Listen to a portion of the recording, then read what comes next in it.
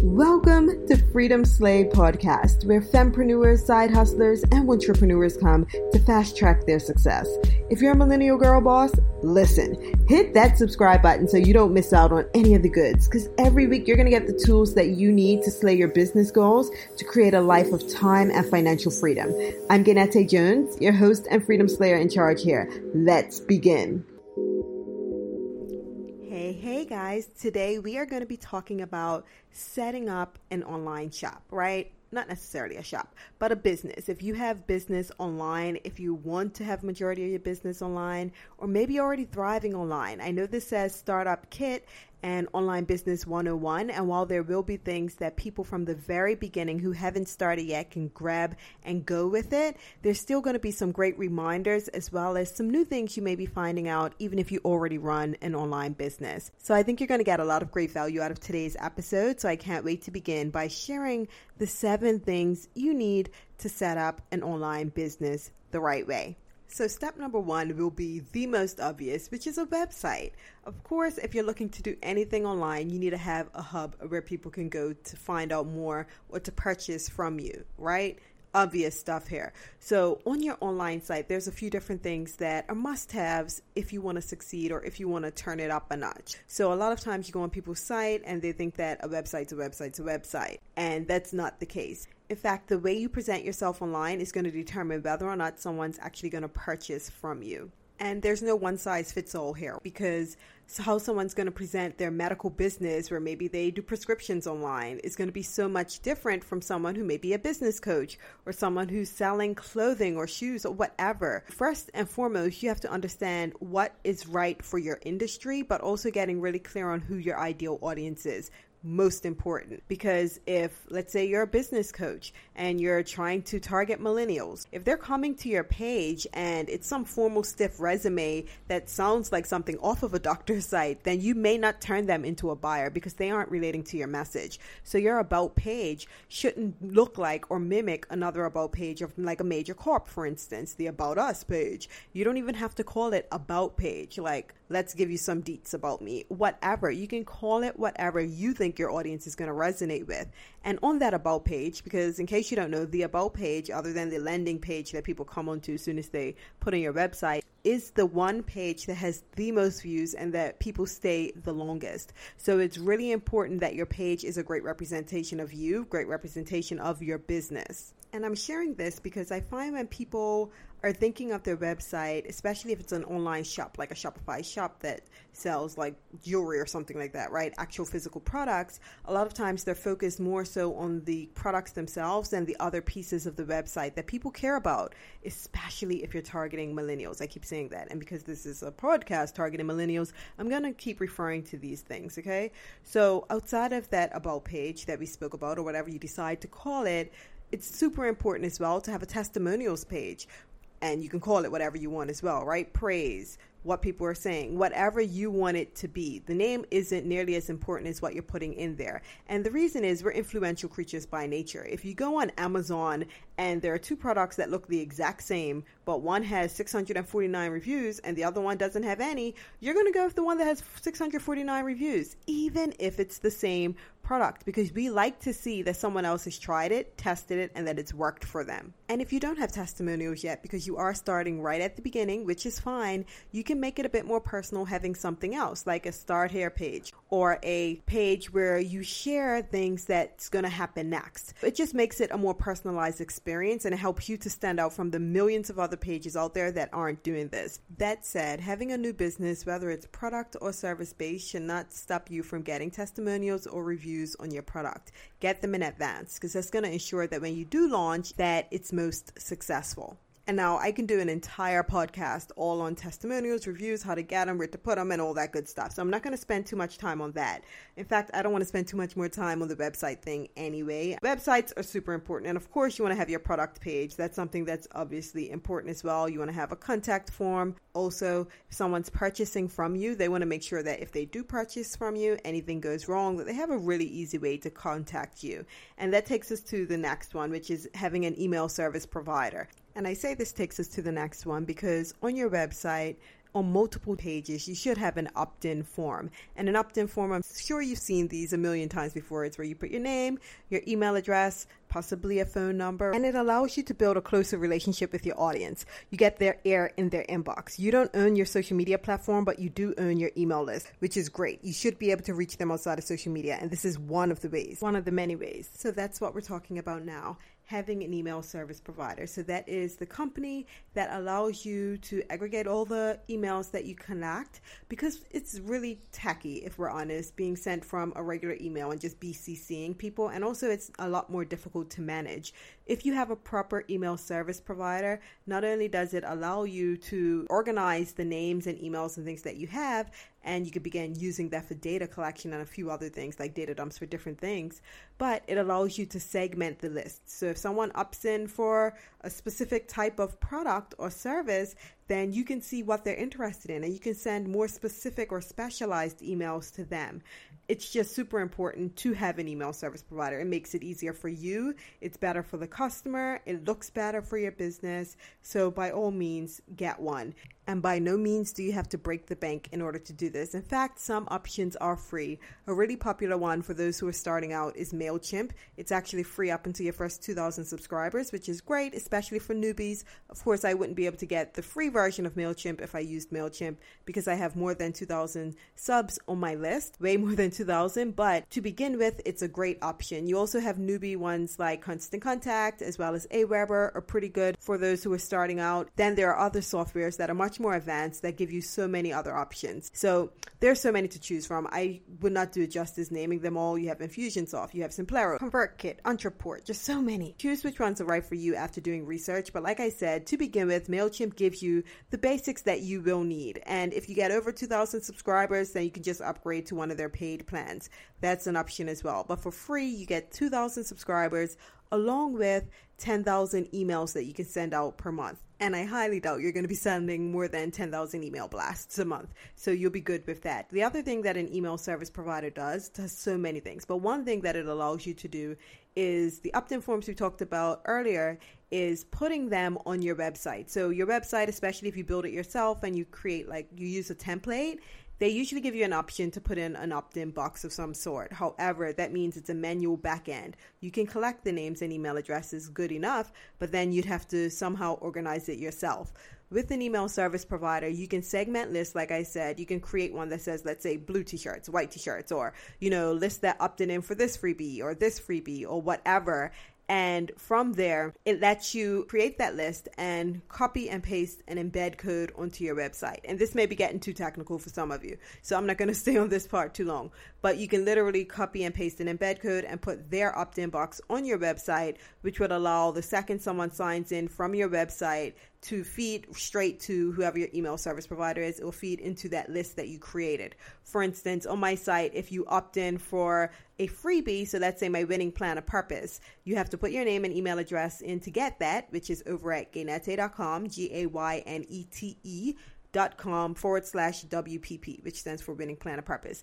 If you sign up to get that, it's going to put you on my main list, yes, but it's also going to tag you and show me that you opted in through this freebie. So maybe I can create more things that are in alignment with that freebie to work with you. So anyway, I say that, and then I say the main one on my website would just be a main one that goes to my email list. As soon as you go on my homepage, it's one that says opt in for a newsletter, blah, blah, blah, blah, blah. Then if you sign up for that one, it goes automatically to that list. So you can segment your list that way, and it doesn't require me to touch it at all, which I love. And now, I like to keep it all the way 100 with you, right? So I didn't always have an email service provider. When I first started, I did use a template that was on the templated website because I have built all my websites myself.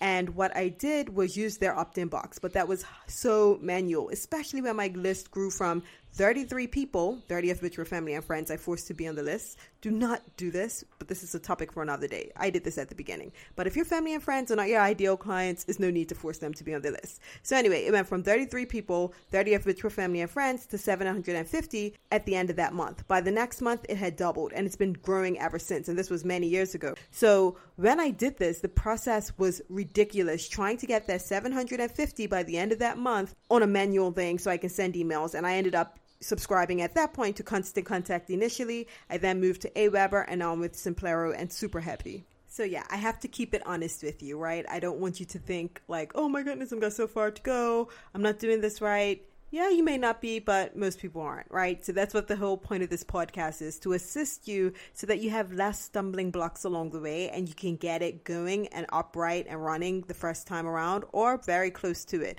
closer than where you would be if you didn't have this information. So I think I drilled home the important bit of having an email service provider. And one thing I didn't mention is that, there's many things about it I didn't mention. Again, could be a whole separate podcast as well, all about growing your email list and things like that. So if that's something you're interested in, send me a DM over at Gainette over on Instagram, and I just may create a whole new podcast all about that.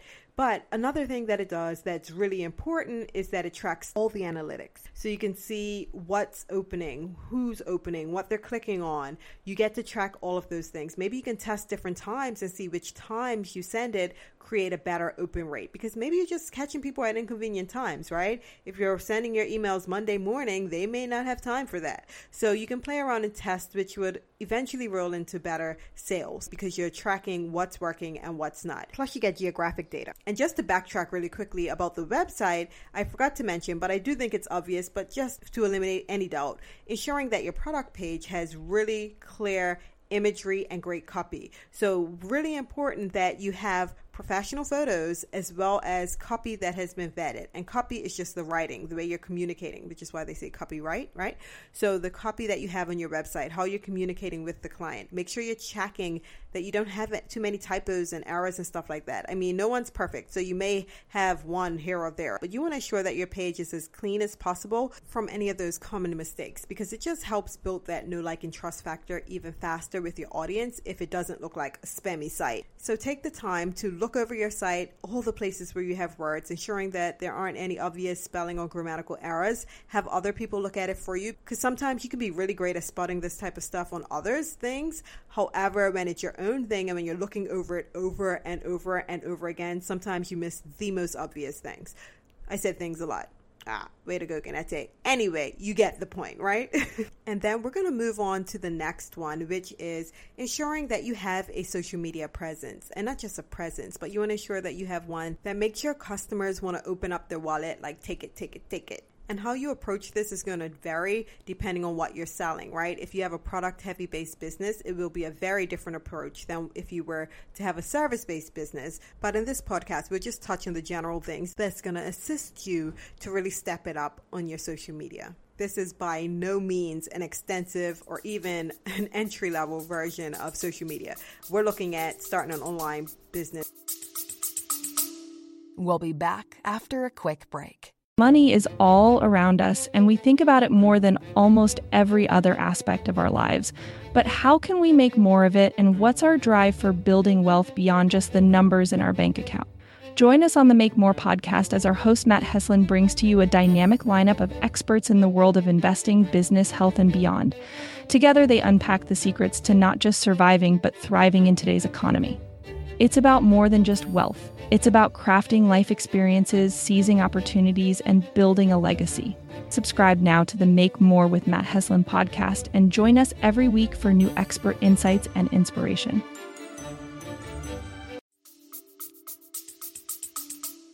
As a whole, I actually have an entire course that's specifically on social media and all the things you could be doing there that really helps you get more sales and grow your page organically. However, that's not what we're going into today. In fact, if you do want that Social Slate training, I'll put the link down in the show notes in the description. You can grab it there. Today, we're just going to touch on the basics, the bare basics. And that is to pick a platform or two and to be consistent. Because here's the thing, you don't have to be everywhere, especially if it feels like it's taxing for you to be everywhere. You don't have to. I mean, I'm on Facebook, but I'm never on Facebook. I literally drive the posts I put on Instagram to my Facebook page because I know there are people that prefer Facebook. However, the majority of my audience is on Instagram. And when I say pick a platform, I mean pick a platform where your audience is at, not necessarily one that you prefer, because you may love Twitter, but Twitter isn't where you're going to get your sales, right? So maybe your audience is on Instagram, or maybe they're on Facebook, or maybe they're an older audience and they're not on social platforms at all, and you can better relate and reach them, in the traditional media. maybe that's it as well, right? So maybe that then means you have to be more frequent in the news or on the radio and places like that. Depending on your budget, maybe even a billboard or possibly guerrilla marketing may work really well. Either way, their family's likely on social and can share what they see on there with them. And if you feel like you can take on more than 2 or 3 platforms, then by all means, go for it, if that's what you feel like you can do and handle it. However, I just want you to at least focus on being consistent, the important thing, on at least 1 or 2. And when I say consistent, I mean don't go and take long hiatuses, because again, this comes back to the know, like, and trust factor, right? If someone has heard of you through someone else, let's say, especially when your business is new and growing, if someone heard of you or your business through someone else, and then that person visits your page to potentially be a potential customer, and they see you haven't posted in a while, it may turn them off, because then again, it's that subliminal message, that subconscious thing that says, hey, I'm not around. Can you really trust me? And I'm not talking about the whole Beyonce thing. Beyonce, and I tweeted about this a while ago as well, a lot of people try to do the elusive and exclusivity branding that Beyonce does. She doesn't have to post for months on end. She doesn't have to, because she's Beyonce. But even when she was building her brand initially, when she was building up a name for herself, she was on every red carpet. She was on every news station. She was on every interview or doing all the interviews. She wasn't taking the approach that she is today. She did the groundwork. She laid it out. So it always makes me chuckle when I see people trying to mimic these bigger brands with this exclusivity type marketing and branding, because they are 2 different things. But again, that's a topic for another day. But when I see people doing this, it always makes me chuckle, because they aren't there yet. And it could be detrimental to your business from the onset. So you just have to put in the work initially, period. Show up, be consistent, provide value. Really important, whether you have a product-based business or a service-based business. It's one way to quickly add sales when you could build, again, that know, like, and know, love, and trust factor even better. When you can build that faster, it's even better. It used to be said that it takes 7 approaches before someone purchases from you. 7 meaningful interactions, not even just regular interactions. 7 meaningful interactions. They saw something, they liked it.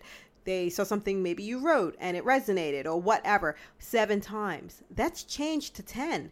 And I got this information from Susan Harrow, who is a friend of mine, and she's actually a PR master, and she has a publicity course, and she used to do all of these things. She's helped people get on Oprah and in the Oprah magazine and on Food Network and all the places. So I think she knows what she's talking about, you know? So that's who I like to get information from people who know, who've been there.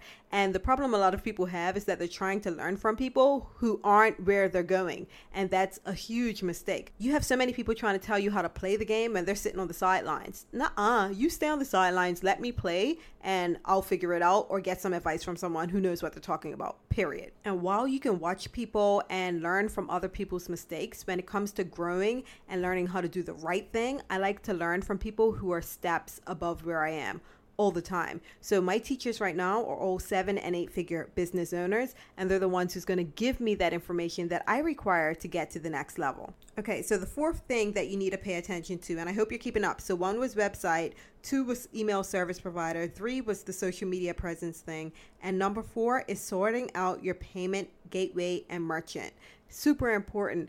And for 2 reasons. 1, people can't pay you if you haven't sorted out the payment system yet, right? And 2, I feel like it's an energetic exchange as well. If you have a block when it comes to your payment gateway center, the section where it comes to people paying, then you're going to get less sales. I've seen on too many occasions where people are putting the cart before the horse. They're putting all these things out there for people to purchase without sorting out how you're going to make payments. So you click, you add something to cart, and then it's like, oh, we'll be in contact with you in X amount of days, or here's the wire payment instructions, or here's this, or whatever, or coming soon, after you've added it to the cart. No, sort that out in advance so that once you're up and running, you're running for real. And there are so many options similar to the email service provider. You have so many options with payments, right? You have your PayPal, you have your Stripe, you have so many, Spreedly, you have Authorize.net. You have just so many out there, and there are a lot of popular ones. There are a lot of ones, I think it's Square or whatever it's called. It's so many different ones. So I'm going to tell you, do the research and find out which ones are the best for you. I did a training like this with my Freedom Slate Inner Circle,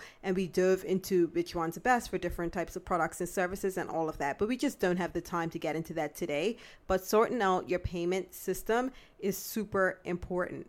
And it's much easier if you're in a bigger country, like you're in the US or you're in Canada or UK or somewhere like that, Australia. Somewhere big like that, you often have multiple options. It's when you get to the smaller places like a Bermuda or maybe any of the other little islands where you really have to get creative with how you get this sorted. And not just creative, but to also do your research. And this is research across the board as well. Even if you are from one of the larger countries, do your research. They all have different fee schedules. You need to figure out what's going to work best for you, how soon they deliver it. Does it hit your account the same day? Does it hit your account within days? Maybe there's a threshold, and once it hits a threshold, then it comes through to your account. Get clear on all of this, as well as all the options available to you, and make sure you look at them against each other and decide on the one that's best fit for you and your business. And some sites, in fact, most types of sites, allow you to integrate payment, especially like a Shopify. However, some of the options that are available may not be the best fits for you.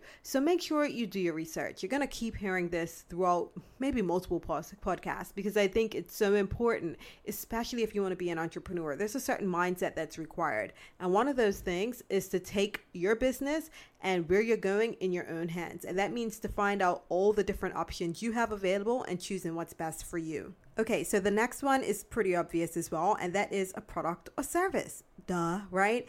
You have to have a product or service if you're trying to sell something online. So I think we don't have to spend too much time with this. However, what I will say is to figure out what's desired.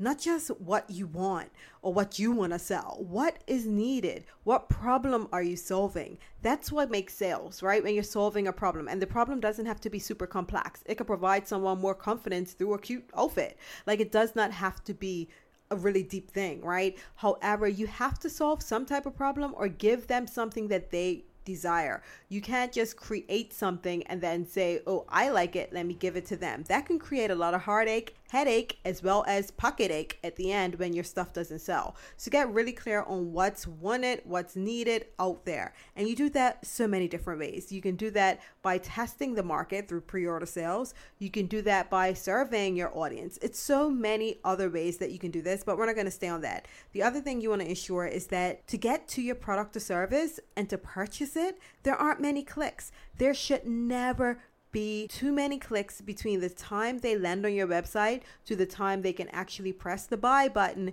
to get there. If it is, then that's a big issue, and they would likely get distracted or turned off before they ever buy. And this is something I find an issue specifically with those who are really, really artsy or creative in nature, where they're trying to put together a website that's so cute that they forget about the logistics and how easy it is for the customer. Aesthetics never, ever, ever beats ease. People would rather have a simple way to get to your product and purchase than have something that's visually appealing. They can find that on TV. They want to get to this product and they want to purchase. Of course, you want to make sure, like I said, it's clean images and it looks nice, but you also don't want it to be too much, a whole lot of flash and all that other kind of stuff that's not required. So I want you to think about it right now in your mind. How many clicks would it take from your homepage to get to your product and to sell it?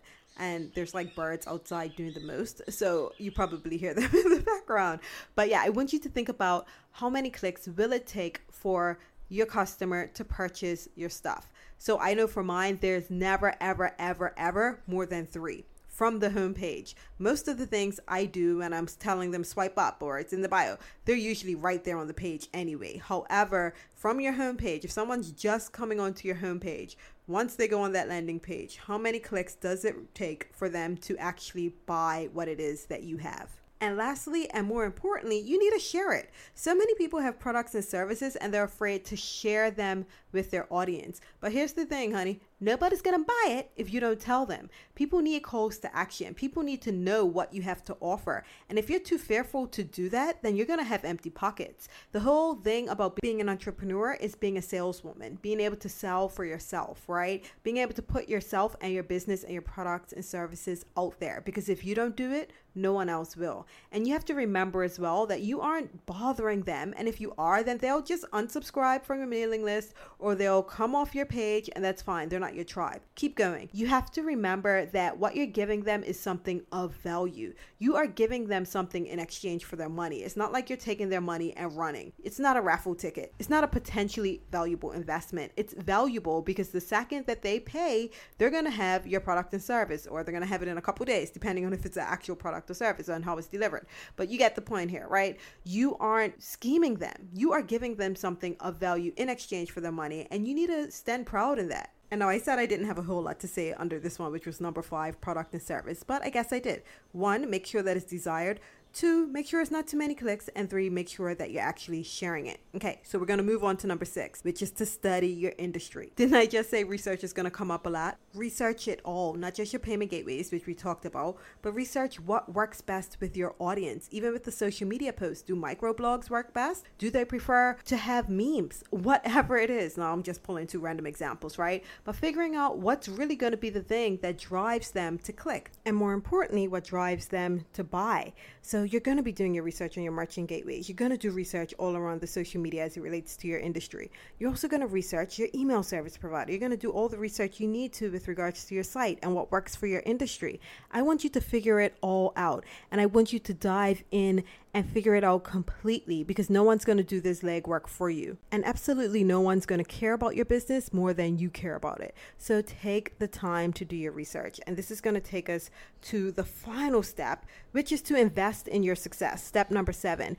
And this goes hand in hand with research, because sometimes it means hiring someone to teach you how to do it best, because they're familiar with it, because they're already steps ahead of you, having done it before. That's who you want to learn from. You want to hire coaches. You want to pay for courses. You want to do the things that's going to really help you level up. And doing that really helps you stand out in your industry, because the reality is most people take the lazy approach. Most people don't do that extra bit. Most people don't want to pay the extra bit. But I truly believe that you aren't going to get money consistently flowing in abundance to your business unless you invest in your own success. Money, like everything else, is an energy. So when you hold it tight and you're afraid of spending it out of fear that it's not going to come back, it's not going to come back, because that's the energy you're putting out there. How can you expect people to invest in you and your business if you're not even willing to invest in yourself? So there you have it. Those are my 7 steps, my online business 101 startup kit. Hopefully you found this super helpful. If you did, don't forget to take your screenshot of this, tag me over on Instagram so I know you enjoyed the episode. Let me know what takeaways you got from it. So let's do a recap really quickly. 1 is